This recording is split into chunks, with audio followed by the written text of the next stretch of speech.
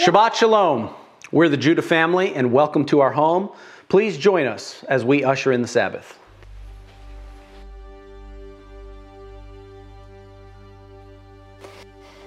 Baruch atah Adonai, Eloheinu melech haolam, asher kiddushanu v'mitzvotav, v'tzivanu lechalek ner shel Shabbat. Amen. Blessed are you, O Lord our God, King of the universe, who has sanctified us by your commandments, and has commanded us to be a light unto the nations, and has given us Yeshua the Messiah, the light of the world. Amen. Now the Kiddush, the blessing over the cup. Baruch atah Adonai, Eloheinu melech haolam, borei pri hagafen. Amen. Blessed art thou, O Lord our God, King of the universe, who creates the fruit of the vine. Amen. Now the chamotzi, the blessing over the bread. Hamotzi lechem min haaretz. We give thanks to God for bread. Our voices rise in song together as our joyful prayer is said. Baruch atah Adonai, Eloheinu melech haolam, hamotzi lechem min haaretz. Amen. Blessed art thou, O Lord our God, King of the universe, who brings forth bread from out of the earth. Amen. Shabbat Shalom. Shabbat Shalom. Shalom. Please join us for the Baruch, the call to worship. Baruch et Adonai hamvorach.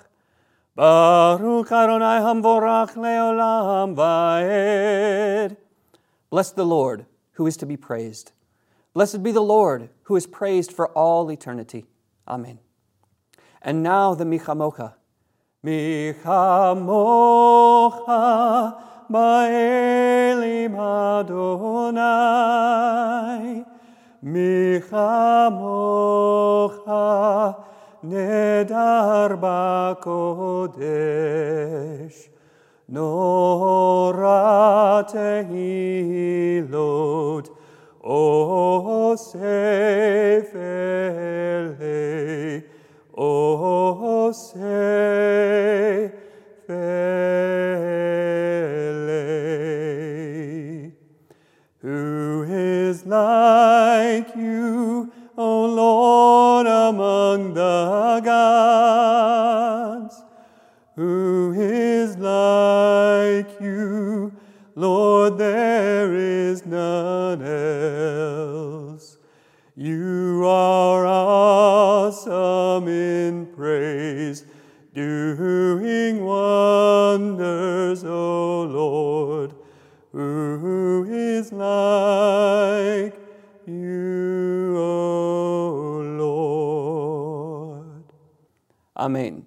And now the blessing of Messiah. Baruch atah Adonai Eloheinu melech haolam, asher natan lanu et derech ha-Yeshua b'Mashiach Yeshua. Altogether, blessed are you, O Lord our God, King of the universe, who has given us the way of salvation in Messiah Yeshua. Amen. And now the Vishamru. Vishamru v'nei Yisrael et ha-Shabbat. La'asot et ha-Shabbat ladoratam barit olam. B'nei Ovayan b'nei Yisrael oti le'olam. K'sheshet yamin asa Adonai et ha-Shemayim va'et ha'aretz. Uvayom hashvi'i shvat vayenefash. Altogether, the children of Israel shall keep the Sabbath and observe the Sabbath throughout their generations as an everlasting covenant. It is a sign between me and the children of Israel forever. For in 6 days the Lord made heaven and earth, and on the seventh day he ceased from work and was refreshed. Amen. And now the Shema. If you would all turn and face east toward Jerusalem for the watchword of our faith, the Shema. Shema Yisrael, Adonai Eloheinu, Adonai Echad, Baruch Ukshem Kevod Malchuto Leolam Vaed. Yeshua HaMashiach Hu Adonai. Hear, O Israel, the Lord is our God, the Lord is one. Blessed be his name, whose glorious kingdom is forever and ever. Yeshua the Messiah, he is Lord. Amen. And now the Ve'ahavta. Ve'ahavta et Adonai Elohecha. B'chol levavcha, uv'chol nafshecha, uv'chol meyodecha. V'hayu hadevarim ha'alei asher anochi mitzavcha hayom al levavcha. V'shinantam levanecha, v'dibarta bam, v'shivtecha b'beitchecha, uv'lechtecha v'derech, uv'shuchbecha, uv'kumicha. Ukshartam leot al yedecha, v'hayu letotafot beinanecha. Uktaftam al mezuzot betecha uvisharecha.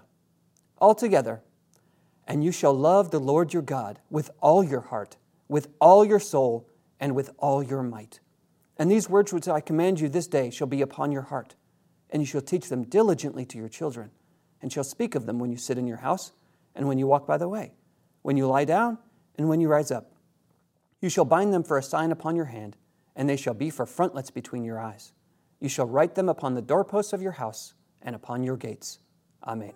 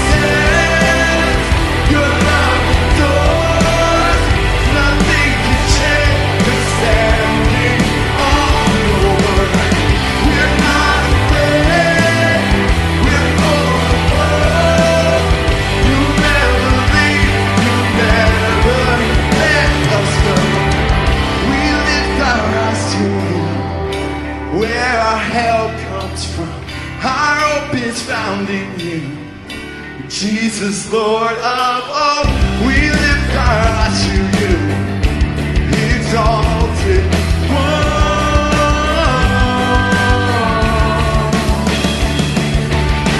We lift our eyes to you, where our help comes from, our hope is found in you, Jesus, Lord of all, we lift our eyes to you, exalted one,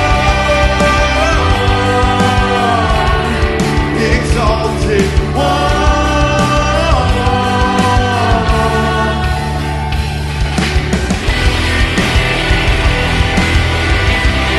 Yahweh, exalted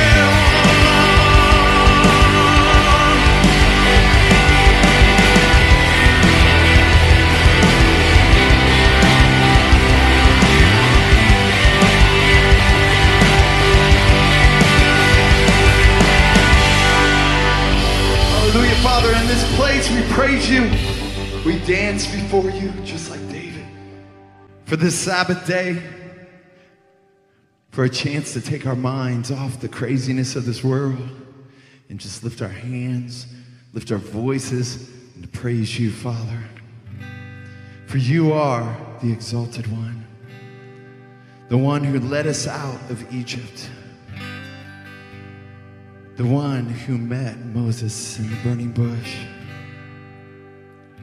the one who met at Sinai, and the one who took on flesh and dwelt amongst us. Blessed be your name, whose glorious kingdom is forever and ever. You unravel me with a melody. You surround me with a song of deliverance from my enemies, till all my fear are gone. I'm no longer a slave to fear. I am a child of God. I'm no longer a slave to fear. I am a child of God.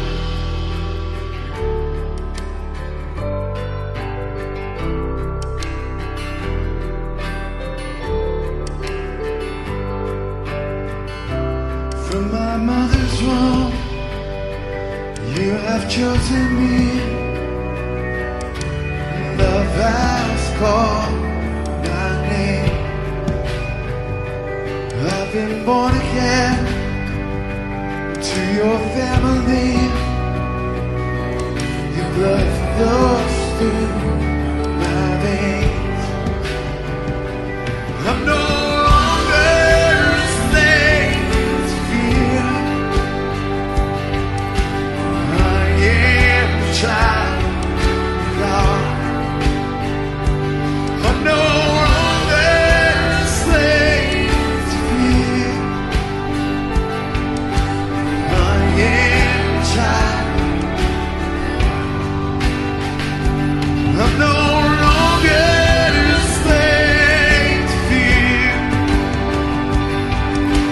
I am a child of God. I'm no longer a slave to fear. I am a child of God.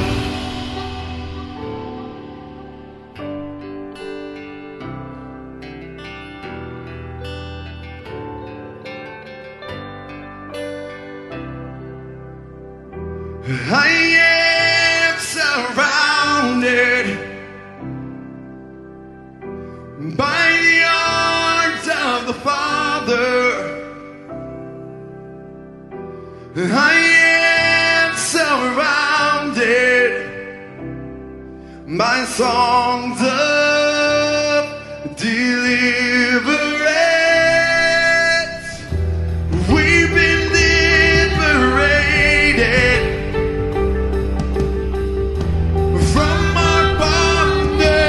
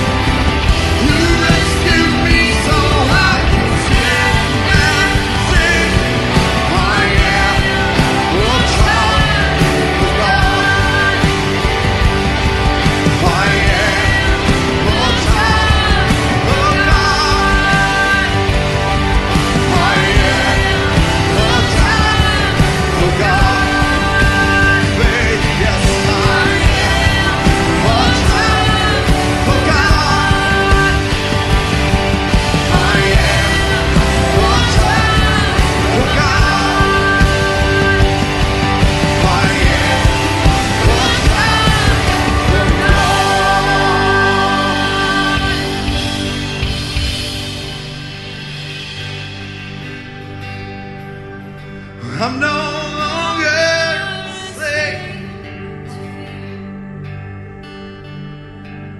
I am a child of God. I'm no longer slave to fear. I am a child.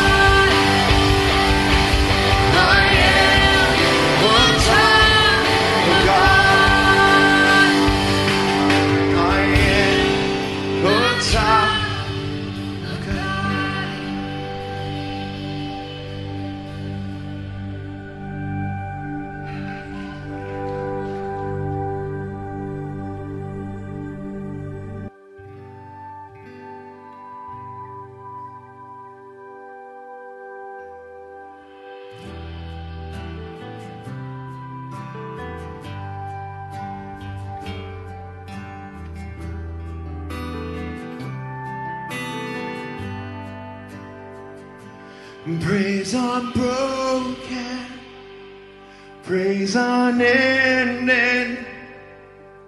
Be yours forevermore. Praise untainted, praise unfading. Be yours forevermore.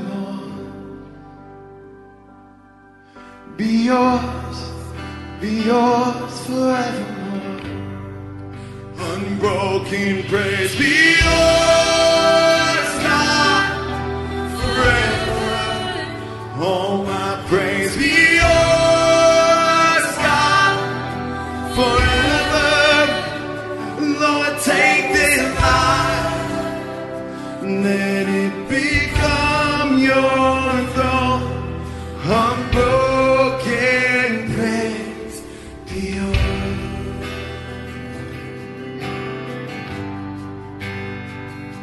My surrender, my devotion, be yours forevermore. Be yours forevermore. Unbroken praise, be yours, God, forever. All my praise, be yours, God, forever. Lord, take this life, let it become your throne.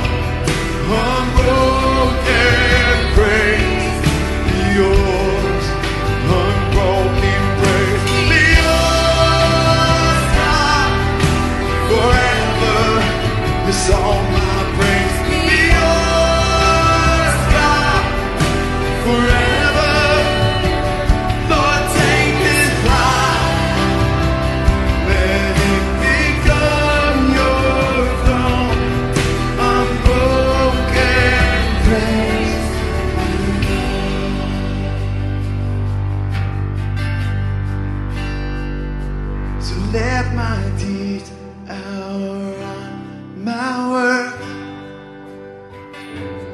let my life outweigh my songs.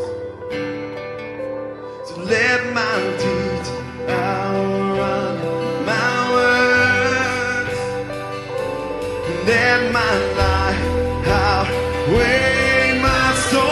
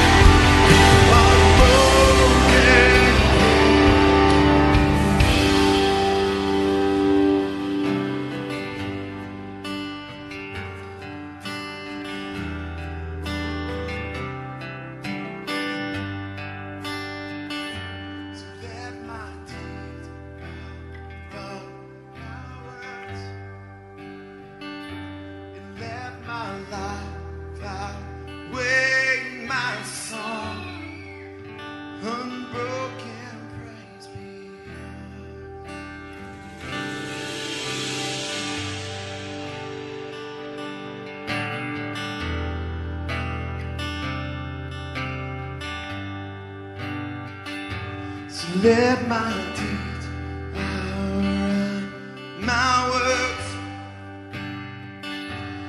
Let my life outweigh my song. So let my deeds outrun my words. Let my life outweigh my song. Unbroken praise be yours.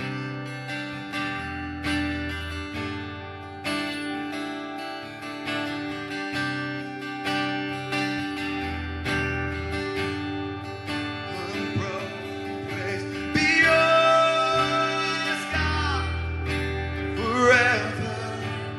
All my praise be yours, God, forever. Take this life, let it become your throne. Unbroken praise be yours. Unbroken praise be yours. Unbroken praise be yours. Ki mitzion tetzeh Torah, Ki mitzion tetzeh Torah, Urvar Adonai meYerushalayim. Baruch Shenatan Torah Torah, Baruch Shenatan Torah Torah le'amo Yisrael bekedushato. Shabbat Shalom, everyone, and welcome to our Erev Shabbat service. This Sabbath, we have VaYishlach. We are continuing the story of Jacob. And in this particular portion, if you're familiar with it, Jacob has now finished his 20 years of service with Laban. He wants to go back to the land. The Lord has told him that he is to go back to the land. He has his wives and his children. But now, if you'll recall, he's going to face a very, very difficult test. And that is that his brother Esau, whom he had left and had actually escaped from some 20 years earlier, is in the land. And that if he goes back to the land, he's going to have to face down his brother who has what he believes to be evil intent toward him. And so you have this story in our Torah portion where Jacob leaves Laban and gets loose from Laban, and all of a sudden now he's confronted with going into the land and having to deal with Esau. You could almost say it's like going out of the frying pan into the fire for the conflict that is going to go on in Jacob's life. And part of what we have in this portion is how Jacob seeks to appease Esau by sending gifts in advance of his traveling party and his flocks to give to Esau when he comes out, sending messengers to Esau saying, hey, I'm coming back, not trying to sneak in, being open about it. And he gets the word that Esau is coming out with 400 men, and this is not an honor guard. This Esau is coming out and appears to be very threatening, and Jacob is quite distraught and beside himself on how to deal with this.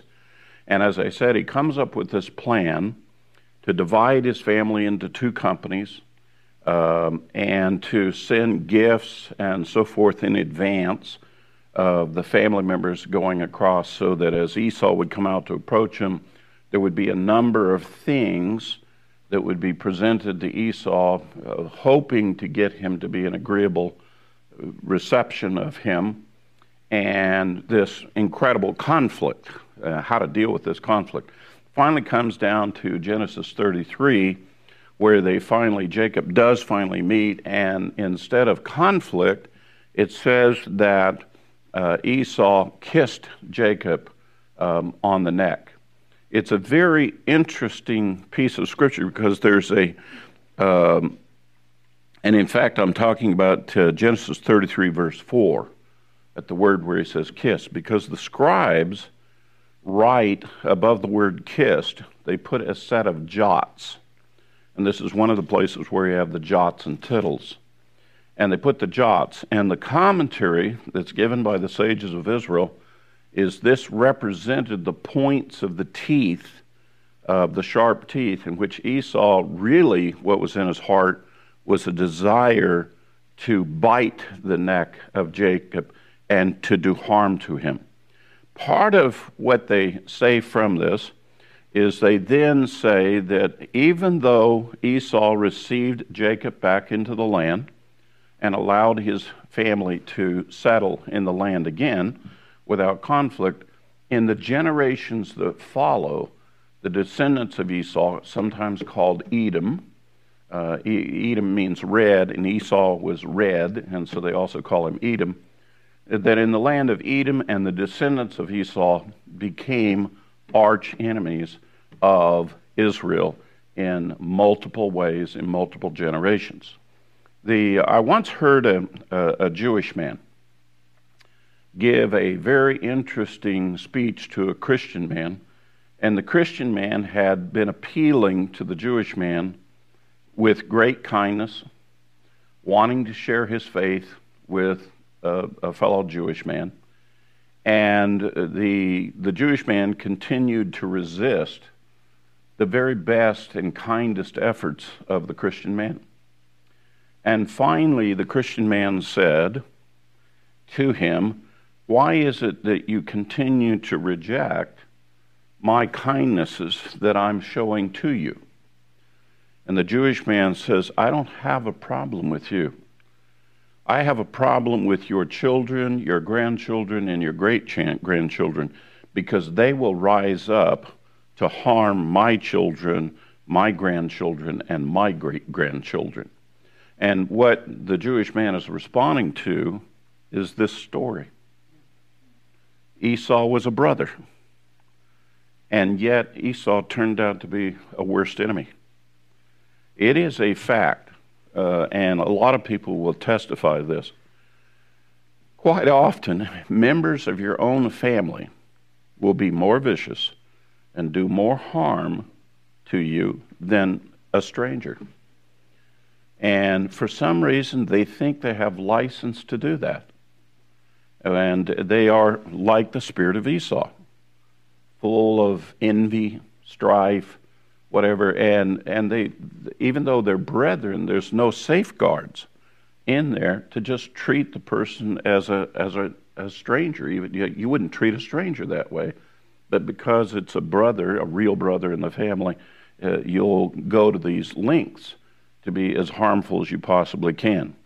You know, one of the favorite expressions I've had is you don't get to choose your family, but you do get to pick your friends.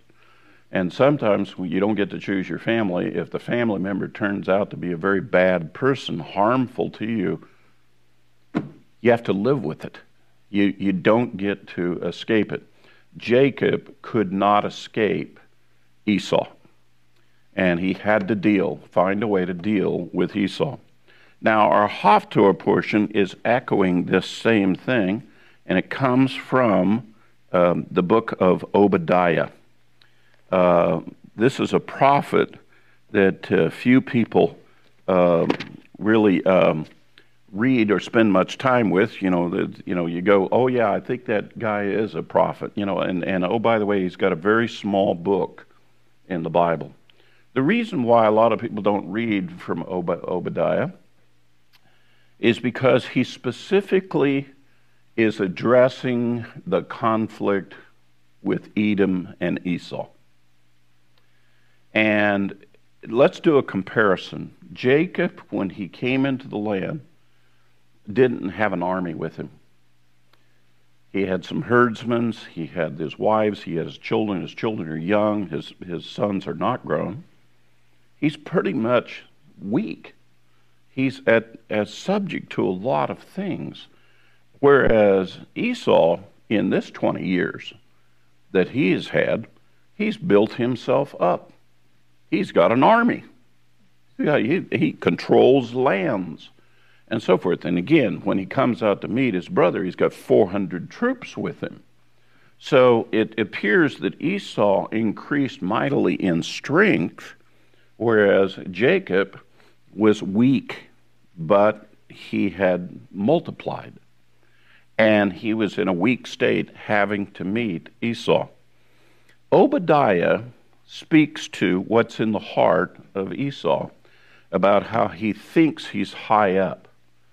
And let me read to you from Obadiah chapter 1. Let's read a little bit, and then I will share with you why we tied this portion in with the Torah portion. Chapter 1, verse 1, the vision of Obadiah. Thus says the Lord God concerning Edom, we have heard a report from the Lord, and an envoy has been sent among the nations, saying, arise and let us go against her for battle. Behold, I will make you small among the nations. You are greatly despised. The arrogance of your heart has deceived you. Yet you who live in the clefts of the rock, in the loftiness of your dwelling place, who say in your heart, who will bring me down to earth?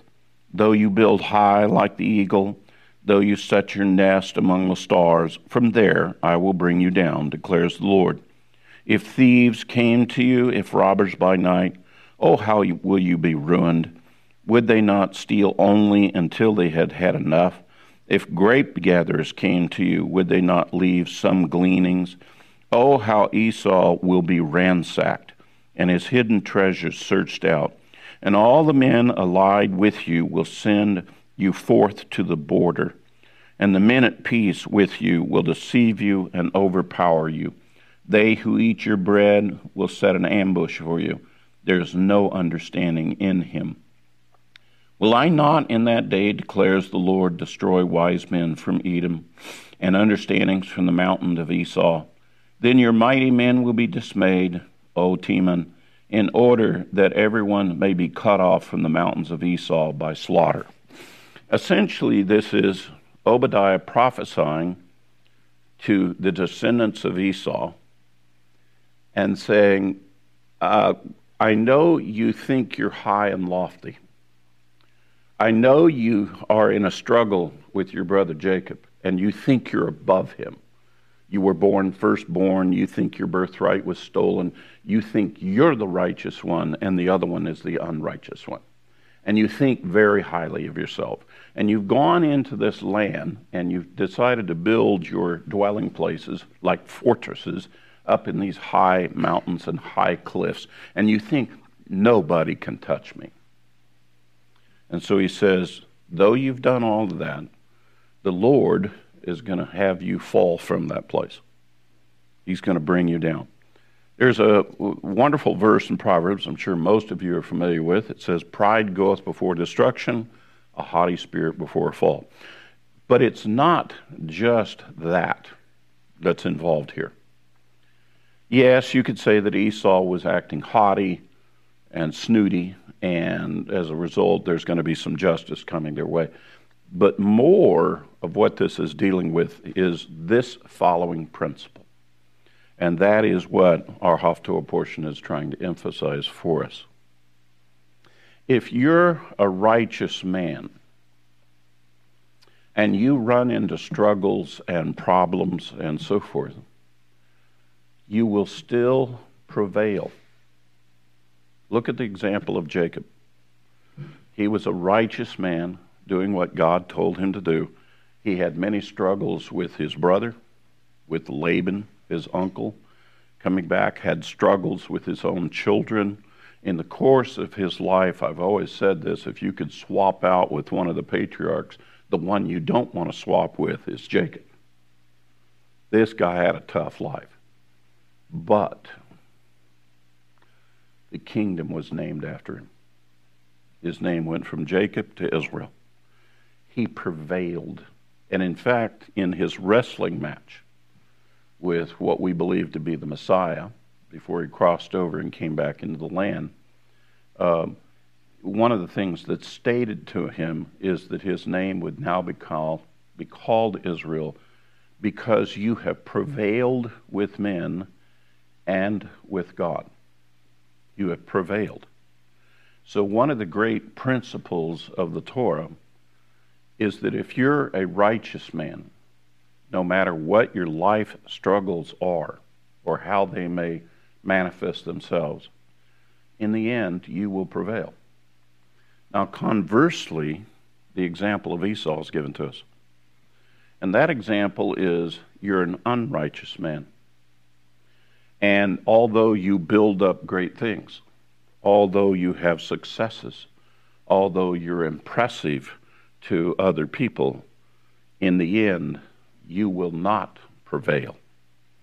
And this is an incredible principle and should be of great encouragement to us as followers of the Lord.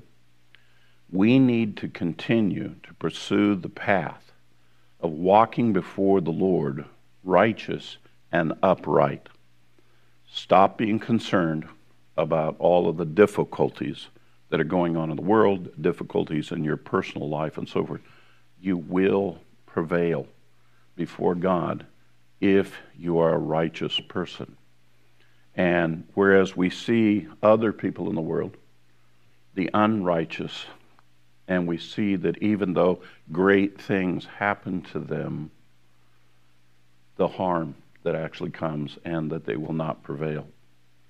I'm so tempted, I know I'm going to time date this for the moment, but this is what I see as going on in our country with our present President of the United States. Joe Biden is not a righteous man. He's contrary to his own Roman Catholic faith. He takes issues that even the Roman Catholics can't agree with. And he is regarded, even by religious people, as being an unrighteous man. Now, politically, he has lots of friends, and he's been elevated to the position of being the President of the United States. a man held in high esteem because of his offices by this country and by other surrounding countries. But in the course of having achieved and become the president, we are witnessing, like Esau, coming down from a high place and literally taking a swan's dive off the cliff, and his tail is on fire, and he's in an uncontrollable spin. And so it turns out that you are looking at what happens to an unrighteous man like Esau after he has been elevating himself. And this is the great story that goes on between Jacob and Esau. And this is what Obadiah. Now, Obadiah will shift gears here just a little bit. He's going to expand this argument. If you join with me in verse 15 of the same chapter, he says, "For the day of the Lord draws near on all the nations, and as you have done, it will be done to you. Your dealings will return on your own head. Because just as you drank on my holy mountain, all the nations will drink continually. They will drink and swallow and become as if they never existed. But on Mount Zion there will be those who escape, and it will be holy, and the house of Jacob will possess their possessions." Obadiah says this conflict that we saw between Jacob and Esau, the end result of Jacob prevailing, Esau failing, we're going to see the same thing with the nations. We're going to see the descendants of Jacob, Israel, in this whole world conflict that has been going on. Israel is going to prevail.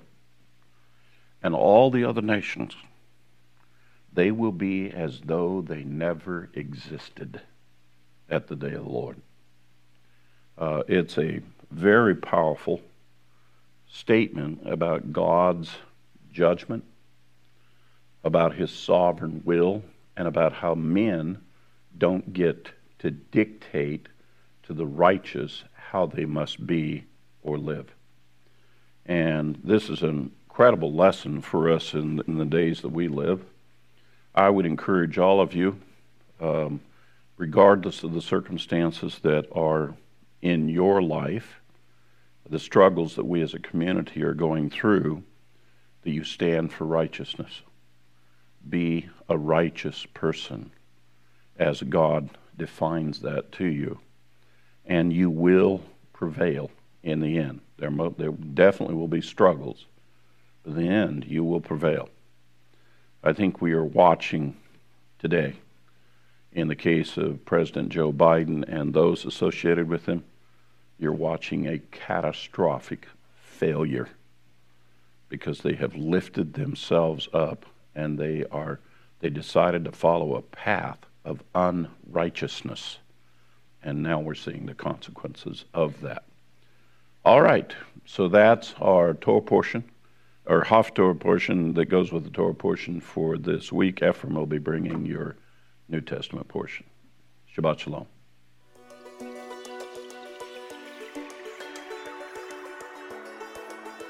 Shabbat Shalom. If you would please turn in your Bibles to the Gospel of Matthew, to chapter 26. Hold your finger at verse 36, where we will begin there for our Brit Hadashah teaching for this week. And as you open the Scripture, let us turn this time over to the Lord. Heavenly Father, we thank you, Lord, for this time once again, for your teaching and your instruction as we study the living Word of God, Lord, as you minister to us through the Torah portions each and every week. Father, I pray that we would make those Scriptures come alive and that it would speak to us in what we are dealing with in our current day-to-day lives, whatever we face each and every week. Father, I pray that you would just, we turn this time over to you and pray that these words would minister and be encouraging to all the brethren who might hear it. We thank you, Lord, for this time. In Yeshua's name, Amen. Our Torah portion this week is VaYishlach, which we have, if we've done the reading and we've studied, that this is the story, of course, in which Jacob is coming back into the land, and he sends messengers to his brother Esau to tell him that he is coming back. We, of course, know he spent the last bit of time with his uncle Laban. At the end of our portion last week, he made covenant with his uncle that he was not that they weren't going to do any harm to each other, and that he is getting ready to come back into the land some 20 years after he had fled the land of Canaan, the land of his fathers. And of course, he did so a little bit under a cloud. His brother Esau was seeking his life because he had taken the blessing. And so he sends these messengers to Esau and to see how everything's going to go, how is this interaction going to happen. But we know that, of course, the messengers come back and they say, yes, Esau is on his way and coming to meet you with 400 men armed to the teeth, ready to go to war, ready to kill you, your family, everything that belongs to you, and he's going to wipe you out. And so there was a great amount of distress that came upon Jacob. And we, of course, in our Torah portion know the story of how he wrestled with the Lord, and that when the interaction finally came, that he met his brother, that ended up things went a little bit better than he thought they would. But that didn't stop the time of distress that he felt before preparing to meet his brother, before he came to face the one who sought to do him harm. All of the patriarchs, when we study the Torah, all have their own parallels to the Messiah himself. They kind of all are this Messiah-like figure themselves, that where we have Abraham, the father, and we have Isaac, the promised son, and then we have Jacob, the Israel, and they all sort of represent God in a certain way, and that it makes them like a Messiah. There's parallels to the Messiah himself. So anytime that we're ever focusing on any one particular character, especially back in our Torah cycle, there's parallels that we can always make to Yeshua. In the coming weeks, we're going to be talking about Joseph, and we're going to be talking about all the parallels, and there is no end to the parallels between Joseph and the Messiah.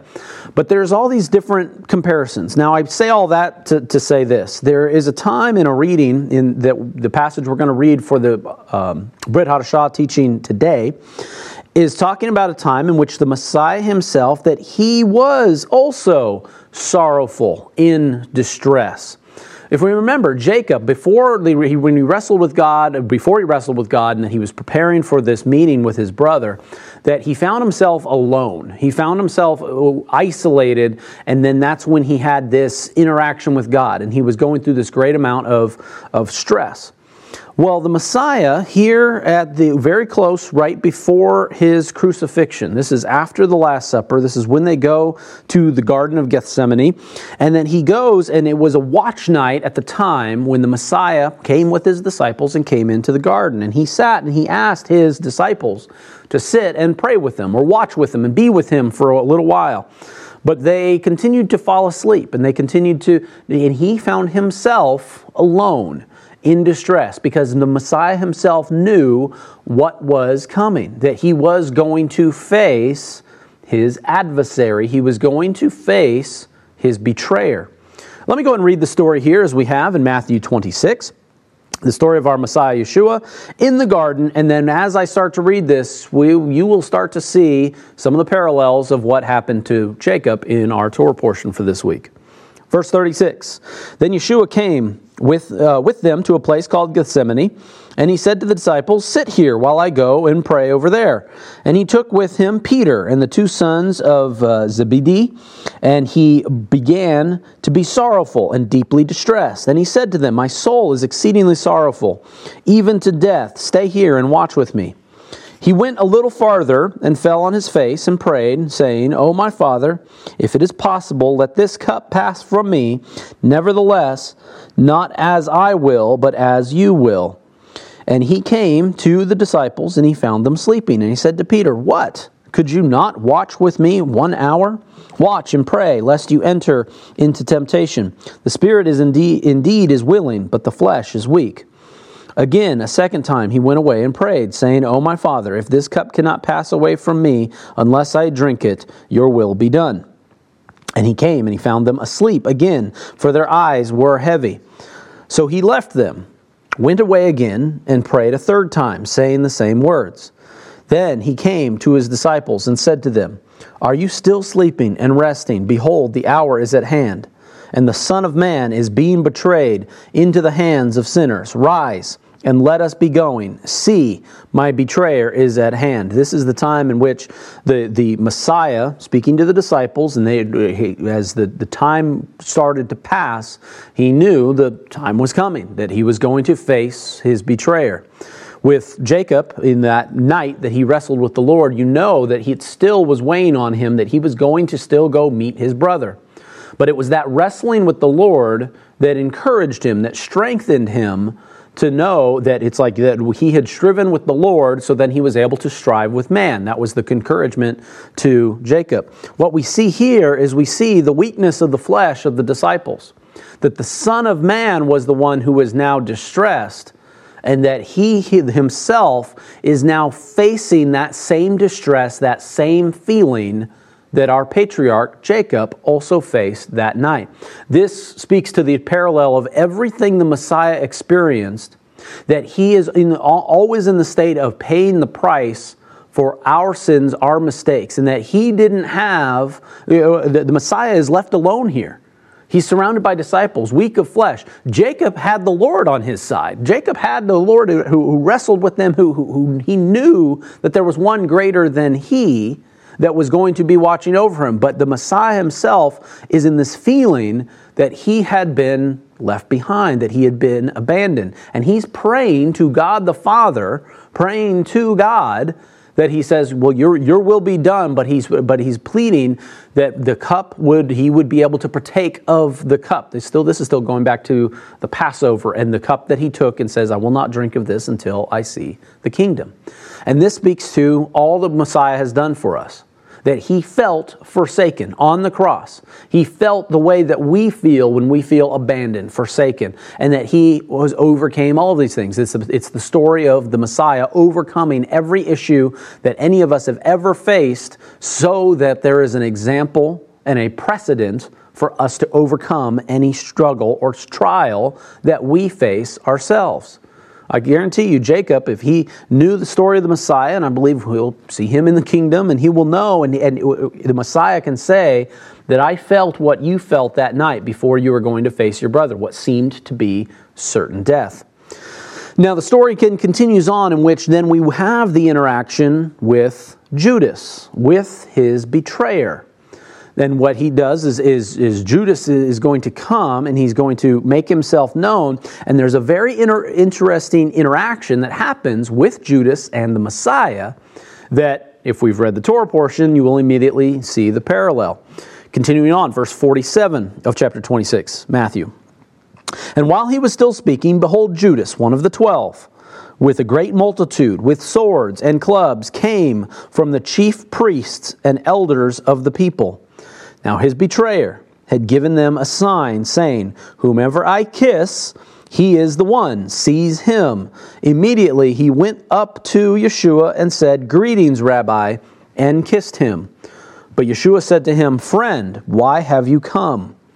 Then they came and laid hands on Yeshua and took him. And suddenly one of those who were with Yeshua stretched out his hand, drew his sword, and struck the servant of the high priest and cut off his ear. But Yeshua said to him, Put your sword in its place, for all who take the sword will perish by the sword. Or do not think that I can now pray to my Father, that he will provide me with more than 12 legions of angels. How then could the scriptures be fulfilled, that it must happen thus? And in that hour Yeshua said to the multitudes, Have you come out against a robber with swords and clubs to take me? I sat daily with you, teaching in the temple, and you did not seize me. But all of this was done that the scriptures of the prophets might be fulfilled. Then all of the disciples forsook him and fled. This is this interaction. This is the time in which this begins, the crucifixion of the Messiah, when he is arrested, when he is taken. And that we have this very fascinating story of Judas, the one who was betrayed him, came to him and kissed him. Now, when you say that, people know of this, and there's a phrase that you might have heard said that when somebody kisses somebody, it's the kiss of Judas, or it's the kiss of death. That it's like that. This was not a greeting that was going to that had nothing but good intentions, and that Judas was happy to see his master and see his rabbi. No, this was a sign to the one that he was working with. He was working with the people who meant harm, meant death to the Messiah, and that we know that that the spirit of the devil, of evil, was upon Judas in the whole process of him doing this. This kiss was not a friendly kiss. This is one that truly showed and proved that he truly was intending to betray him. So now, of course, go back to our story with Jacob and Esau. What happened when they fell, when they finally saw each other? When they finally saw each other, and Jacob, we'll get into the story, how he produced many gifts, and that he's trying to appease his brother, and he goes and he divides his company, and we'll talk about that a little bit more in a little bit. And that how when he finally did meet his brother, the one who was intending him harm, everything sort of worked out a lot better than we thought it was. He comes, they fall on each other, and Esau kisses his brother. And they weep together, and they reminisce. Now, was this interaction, was everything good between Jacob and Esau after this happened? No, of course not. There was still absolutely 100% animosity between Esau and Jacob. This was not them making up and suddenly everything was all better. In fact, it continues on in our Torah portion talking about the descendants of Esau becoming the Edomites, which became a people that dwelt in the south of Canaan, and they were a heartache to the descendants of Jacob for many generations to come. That they were the ones that then when the children of Israel were coming out of Egypt, coming into the land, they had to deal with the Edomites. And that they were the ones also that it's said and spoken of, how they helped deliver his brother, the descendants of Jacob, Israel, into the hands of the Babylonians. That they stood by idly and did not come to support their brother. This is, the Edomites and the descendants of Esau were never allies to Jacob and to his sons and to the kingdom of Israel. They never really were. They were neighbors. They cohabitated. They knew that they were related by blood, by brothers. But they absolutely never had the alliance that we would like to think that that brothers would have with each other.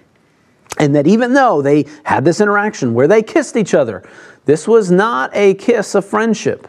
This was a kiss of bitter betrayal that would come later. The prophet Obadiah speaks solely of what happened to the Edomites, that judgment came upon them because of their pride, because of how they mistreated their brother. And you can look at that, and the judgment absolutely fell also upon Judas for what he did to the Messiah. This is this parallel and this interaction. And if you notice, the Messiah taking the peaceful approach where he says, no, we're not going to go to war. We're not going to pull out swords and go to fight. This is going to be a losing battle. There's soldiers and multitudes coming against what would be the Messiah and what would be his disciples. And this was going to be a slaughter. There's no way that these men could have fought. They would have fought valiantly, but they would not have won in the course of this fight had it come to blows. Same was the case for Jacob and with Esau. Esau was coming with 400 men, armed to the teeth, ready to go to war. If Jacob decided to pull out his sword, to prepare to fight, to prepare to battle, this was never going to end rightly and appropriately. And we know, of course, everything came out as it should. This is the same parallel to the Messiah when he said, look, the scripture must be fulfilled for me to be arrested for this, that we're not going to fight. This is how things are meant to be. Because once again, the pattern always is the case. What happens to the fathers will happen to the descendants, and there is a complete parallel between the Messiah facing his betrayer, Judas, and when they came to meet and greet for the last time, there was this interaction, but we know there was much more going on under the surface. Such is the case with the kiss of Esau when Jacob came back into the land. So there's an amazing parallel here, of course, of the interaction between the Messiah and Judas and Jacob and Esau. that teaches us that there's always more going on under the surface, that you can't just what meets the eye. You might see, oh, these people loved each other. Well, no, of course not. The gospel specifically says this was even the sign to the evil that Judas was working with, of who was going to war, or who was the enemy, so to speak. I might think, or there might be a teaching somewhere, that when Esau kissed his brother Jacob, that very well could have been basically the spirit that was within Esau, that whatever evil that he associated with, that this could be the same thing in the spiritual world, that when Esau kissed his brother, it was basically the sign that it was Jacob that was going to forever be the enemy of Hasatan, the adversary of anything that is evil coming against, that this was the association, this was a sign to the rest of anyone, or the evil spirits that Esau found himself in agreement with, that this was something that later on that continued to progress into more of the trials and tribulations that Jacob faced in his life. Now, back to our story. The main thing I want to focus on, I want to take a look at, is one of the things that Jacob did before he met with Esau, his brother. He was trying to come up with every kind of thing that he could possibly do to defend against or to ward off his brother. Came up with many ideas. We're going to give him a bunch of lavish gifts that we're going to give to him. In fact, he did end up giving all these gifts. That he was going to try and appease him. And he then had his family walking with him when he came to meet him. And that maybe Esau, though wanting to do harm to Jacob, would see the little ones or see the wives and would take pity on him. I also believe that after he wrestled with the angel, he had an injury to his hip. He walked with a limp. And so Esau, always being a man after the hunt, after a man's man, he actually withheld his wrath toward his brother because he was already wounded or already appeared to be walking with a limp. Any number of things that might have gone into the fact that the meeting between Jacob and Esau didn't come to blows. Well, one of the other ideas that Jacob did was, and this is the one who has amazing prophetic parallels into the future when he did this, was back in our story when he says, when he was greatly distressed, he divided his family. It specifically says in verse 7 of Genesis 32, where it said he divided the people that were with him and the flocks and the herds of the camels into two companies. And he said, if Esau comes to one company and attacks it, the other company which is left will escape. So this whole idea that he was able to, this is just a strategy here, one could say, that he's dividing in. So he's putting some of his family, his flocks, his in one place, and then putting some of them in another. And so if an attack truly comes to one, the other one will have a chance to escape. This is a pretty good strategy, honestly. If you don't want to be completely wiped out, it's obviously tragic if you can't fight, but at least you will have part of your family that would still survive and would still live on. This is an okay strategy. It's not the one you ever want to fall back on, but if you're trying to avoid completely being destroyed, it's an okay strategy. However, there is another amazing parallel, though, to all kinds of future things that will happen with Jacob and Israel, who his name will be changed to, in the whole idea that his entire family will be divided from this point on. There will be a division between his family, that there will be two houses of Israel. And then we saw this play out in going into the future when they went into the land of Israel, and that there were two kingdoms. There was a northern kingdom, there was a southern kingdom, there were two companies. And unfortunately, what often happened is they warred with each other. There was division within the family. Not just a physical division, but a spiritual division as well. I'd like to take us to another New Testament passage where the Messiah speaks something that might relate to this. So if you would, turn to Matthew chapter 12, where and this is also quoted in Mark chapter 3, and this is the part in which God is talking about, and you may have heard it before, a house divided. So, if we turn to Matthew chapter 12 of verse 22, Let us read here about a time in which a man who was healed and who was demon-possessed, but the Messiah cast out the demon, and we can hear all of this instruction. Verse 22 of Matthew chapter 12. Then one was brought to him who was demon-possessed, blind and mute, and he healed him, so that the blind and mute man both spoke and saw. And all the multitudes were amazed and said, Could this be the Son of David? Now when the Pharisees heard it, and they said, This fellow does not cast out demons except by Beelzebub, the ruler of demons. But Jesus, Yeshua, knew their thoughts, and he said to them, Every kingdom divided against itself is brought to desolation, and every city or house divided against itself will not stand. If Satan cast out Satan, he is divided against himself. Then how will his kingdom stand? And if I cast out demons by Beelzebub, by whom do your sons cast them out? Therefore, they shall be your judges. But if I cast out demons by the Spirit of God, surely the kingdom of God has come upon you. And how can one enter a strong man's house and plunder his goods unless he first binds the strong man? And then he will plunder his house. He who is not with me is against me, and he who does not gather with me scatters abroad. Very fascinating instruction here, and many people and teachers and scholars have wondered truly what all of this that he's speaking and what this means. I believe there is a simple understanding that can come from this. I know there's more deeper spiritual things that the Messiah is speaking to, but there is one that is a little bit more simple but makes all the sense in the world and can actually help us to understand and how to relate and work with one another, even in our modern day-to-day lives. The simple concept of a house divided against itself not standing. I always love the fact that that extra phrase is in there. It doesn't just say a house divided will not stand. Because if it just said that, well, then you might say, well, man, any time that there's any sort of physical division between one people and another, that houses just crumble and fall and nothing can ever last, and no family can ever build itself up if every house divided falls. But no, it specifically says a house divided against itself. Okay, so then as we come to our modern day lives and within our families, we've all had issues within our families from time to time. We've had times in which some people there's a division, whether it's a physical division, a spiritual division, somebody believes something differently, or somebody said something to one person versus another, or whatever it might be. That we are divided. If we are divided, yeah, that's one thing. But if as we are divided, we then go to war with each other, that's when the house will fall. That's when destruction comes.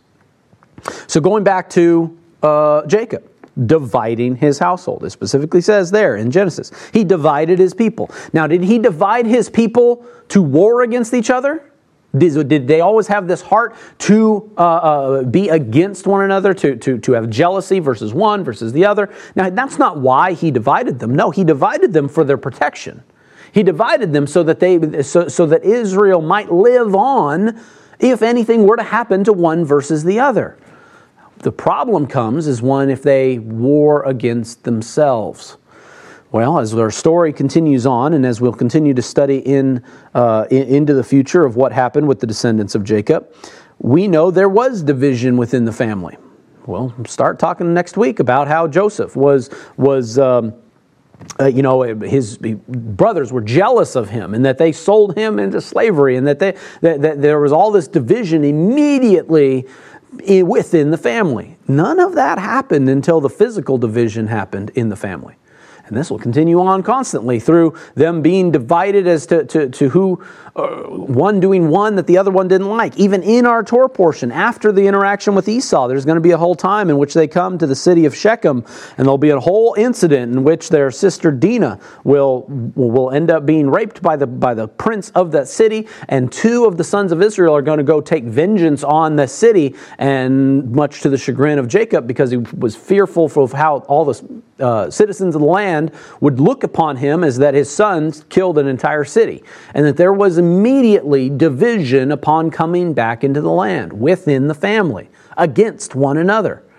You can see these things, that all of these things all started to come and makes the house less strong, where they fight against each other. All this goes all the way to when the northern kingdom and the southern kingdom of Israel came in the times of the kings, and that there were civil wars between the peoples. Civil wars and fights amongst them. And never was Israel ever whole once again until the divisions and the strife between them was removed. Now, we can of course see that God divided the kingdom of Israel for their safety and their protection. We have independent exiles that began for the northern kingdom into Assyrian captivity, the southern kingdom into Babylonian captivity, though they were freed and were able to come back, and that there has always been a remnant of Israel that perhaps if they were all one people, they might have gotten wiped out entirely a long time ago. But for their protection, Israel has been divided into two companies. But the whole goal of the future coming of the Messiah and when he wants to bring us all back is going to be when the house of Israel and the house of Judah become one once more. When they join back together. When it says in Isaiah that Israel will stop vexing Judah and Judah will stop vexing Israel, or Ephraim as it says, and that only when that happens will the house become one and whole again. The house is divided. 100% the house is divided. Nobody will argue the fact that we are divided. Even within our own religions and our own denominations and anything that we follow, we're divided among one another on what we believe, what we follow. We sit here in the Messianic Hebrew Roots movement, sitting in the bridge, in the gap between Judaism and between Christianity, and where we see and we're like, look, we are all believing in the same God. If we can just figure out how to stop hating one another, striving against one another, causing jealousy amongst one another, well, then we would be able to come back together, and such has to happen before the return of the Messiah will come. But we have a lot of work to do, because we continue to divide the house and continue to have strife between us. Because we are divided against ourselves. That's the nature of the movement where we stand. This is why all the denominations of Christianity, all the different sects of Judaism that somehow that war with one another, and when we decide to go out and be different for the sake of being different, or try to build ourselves up by tearing down where we came from, all we do is continue the division, spiritual division between us. And that we're divided against ourselves. Look, we are divided, but we have to come to the point to where we are divided, but we are not against one another. Because a house divided will not stand. It does not stand on its own, is not whole, is not one. We are looking forward to the great restoration of the whole house of Jacob. It all began when he divided his company for the sake of protection. It is, of course, all God's plan, all of God's plan and purpose. However, God's plan and purpose doesn't end there. It ends with him bringing back all of the scattered of Israel, bringing us all back so that we might be whole and might be one once again. That is the purpose of the Great Commission, that the Messiah sent his disciples into the nations, because there was a flock that was not there. There was the entire northern kingdom of Israel scattered into Assyrian captivity, scattered into the nations. They didn't even know who they were. But the Messiah and his testimony would go into the nations and to bring them back, to draw them back. We believe that is being fulfilled, absolutely.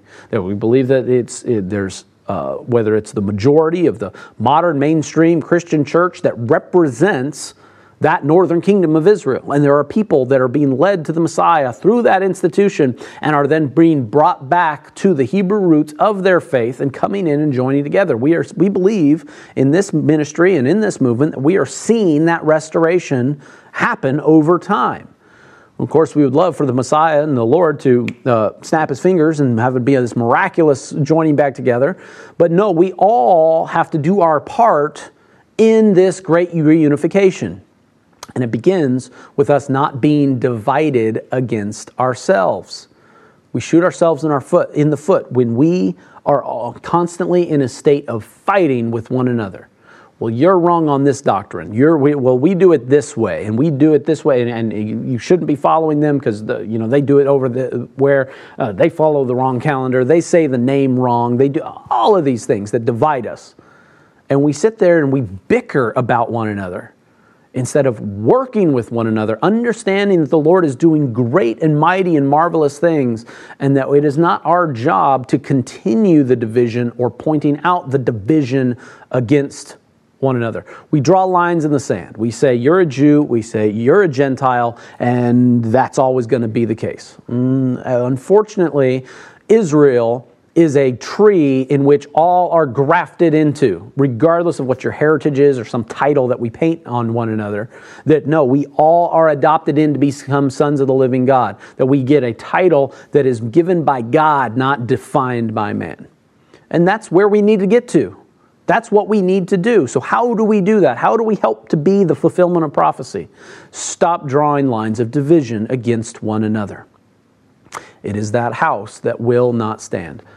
We have been divided, yes. It has actually been for our sake, for our protection, that some of us we have divided. In fact, there's an entire other phrase where you ever heard the phrase divide and conquer? Sometimes when you divide things, you can actually fight two fronts at one time. Absolutely. I mean, where you can look at it, maybe this is a big, broad brush stroke of idea or thought process, where you have Judaism that have been the ones who have maintained the culture, the custom, the traditions of how to follow the commandments and the word of the Lord, and they have had the Torah for 1,000 years, hundreds of years, and that you have the mainstream Christian church that has been leading people to the Lord for 2,000 years, and that they have divided and conquered two major things that have to be done. One, following and obeying the Lord and keeping the commandments, the Torah, the traditions, and the words of Moses and the customs of Moses, keeping those things safe, while at the same time there is a whole lot of people in the world who are in need of saving, that the Christian church has done their job to lead people to the Lord and to the Messiah. If those two things have been divided in all the ideas of Judeo-Christian values that we have in our life, they've been divided and they've been conquering things and issues and things that have needed to be done in the course of history. They have divided and conquered. Now, problem is they've also divided and then been divisive against one another, and causing strife and saying one is wrong and one had killed the Messiah and one killed all the prophets and the other one is that you can't be one or the other. And it's like, no, God has a plan for all of it. And it all has to do with the reunification of the whole house of Israel. This is what the Messiah was doing. This was the purpose of the Great Commission. And it was all about a great regathering of all the household of Israel. One more last parallel I want to draw to our Torah portion for this week of VaYishlach. Something fascinating. It might be a little circumstantial. It might be, some people might say, well, that's just coincidence that that's the case. Well, in our Torah portion, it's actually a pretty long Torah portion back there in Genesis, there is exactly 153 verses in that Torah portion. 153. Now, we might say, oh, well, the numbering of the verses all happened later after when they canonized the Bible and lined out what was a verse and what wasn't a verse, and it stops at this sentence here and not that one there, whatever it was. There's still a coincidence, fascinating, when you see the number 153. Because this, of course, ties directly to, at the end of the Gospel of John, when the disciples were fishing after the Messiah had... After the Messiah had been crucified, but then that he then goes and they go fishing. They don't know what to do, so they go fishing, and then he calls to them and he shows back up to them and he says, throw your net in on the right side. And they didn't know who he was on the side of the shore. And suddenly they pull in the fish, and it's 153 fish, and they know the Messiah has come back to life, that he has risen. And that's number 153. Why? Why is number 153 significant? Well, there's fascinating parallels in the gematria that number represents the phrase "sons of the living God," and it was immediately following this that he was going to say, and sends them on the Great Commission, sends them, go feed my sheep. I will make you fishers of men. And that again, it's a callback to the regathering of the whole house of Israel. So we can go all the way back to our Torah portion with 153 verses in it, in the Torah portion where begins the division of the house of Israel into two companies, knowing that it is the Great Commission and the work of the Messiah that will regather the whole house of Israel. Beautiful little parallel that encourages us in our modern day walk as we are going about doing our best to study the Word, follow the commandments of God, that we know we are a part of a greater picture and a greater company. We might think that we have our own isolated place in the world, that we are this particular religion or this particular faith, and that we're never going to ever interface with this one or that one. No, God has a greater plan for the entire world, I guarantee you. And that we are looking forward to that greater plan, to the reunification, to find out that we have way more family and way more in common with another group of people than we ever thought or imagined that we would. And we will all be caught up in the great will and the plan of God to restore His house and His family. We're looking forward to the kingdom, when we will all dwell with Him in the land of Israel, where the Messiah will be our King, and He will be the great Torah teacher, and we will be learning all of these things and all of these instructions, and as we retell the stories of old, and you'll be hearing it from the Messiah Himself, and not from flawed men who do our best to share and encourage the people with the word of the Lord. What a great day that will be. And may we continue to stay focused on that's the goal, that we will all be one with the Messiah at some future day. But we have to do our part to not continue to draw the lines of division between us, knowing that we are all a part of Israel and we are all sons of the living God. Amen? Let us pray. Heavenly Father, I thank you, Lord, for your teaching, your instruction, Father. Father, I thank you for choosing us from among all peoples, Lord, Father, and I pray for, and I thank you for Israel, Lord, for Jacob, for his family, Lord, that it was through this family, through this seed, that all the nations might be saved and all the nations might be blessed. Father, I pray that you would allow us to take this adoption into your family, knowing that we are a part of your family, Lord, that we are heirs to the kingdom, to the inheritance, Lord. And Father, as you have not yet returned, Lord, to this earth, Father, I pray that we remain steadfast to be a part of your kingdom, to be the fulfillment of prophecy, to love one another, to teach words and instructions, Father, how to follow you better with our hearts and with our lives, Lord. And Father, I pray that we would stop causing jealousy among one another, Father, that we would stop vexing one another, and that we would learn to become whole and one, and that we will not be divided against each other any longer. Father, we have been separated from our brethren, but Father, I pray for a great restoration, a great reunification of the whole house of Israel. And Father, may we all be caught up in that and surrounded in your perfect will in what you are doing in our lives as we prepare for your soon return, Lord. We love you, we bless you, and thank you on this Sabbath day. We thank you for all of these things. It's in your Son Yeshua that we pray. Amen. Yivrechecha Adonai Vayishmerecha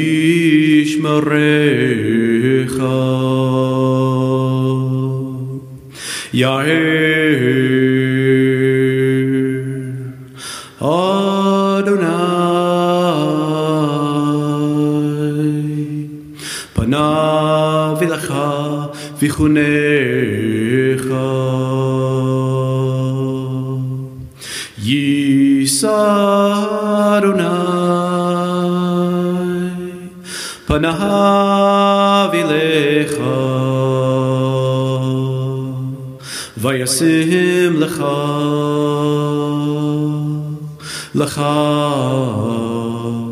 shalom.